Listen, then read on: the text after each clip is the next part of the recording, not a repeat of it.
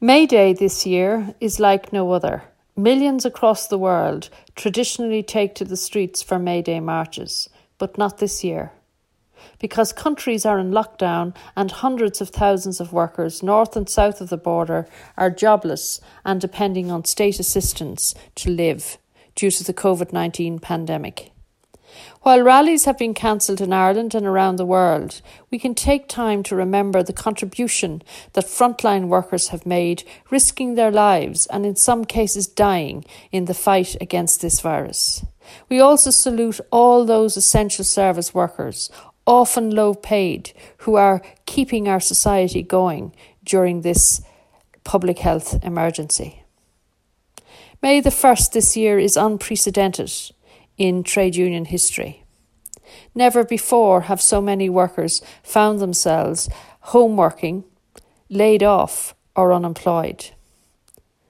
This COVID-19 pandemic has demonstrated the crucial importance of a fair society. It has also created a marked shift in public opinion across the island in how citizens view their public services and who they consider essential workers, and the need for more state intervention. The policy options we arrive at happen by choice, not chance.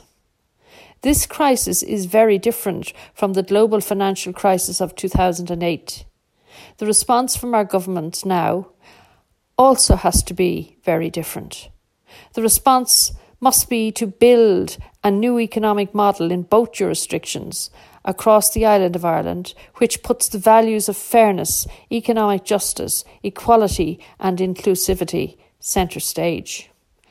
We have to use this crisis as the opportunity to prioritise tackling key structural problems in housing, health, education and in our economy, amongst other areas, to put workers and communities first.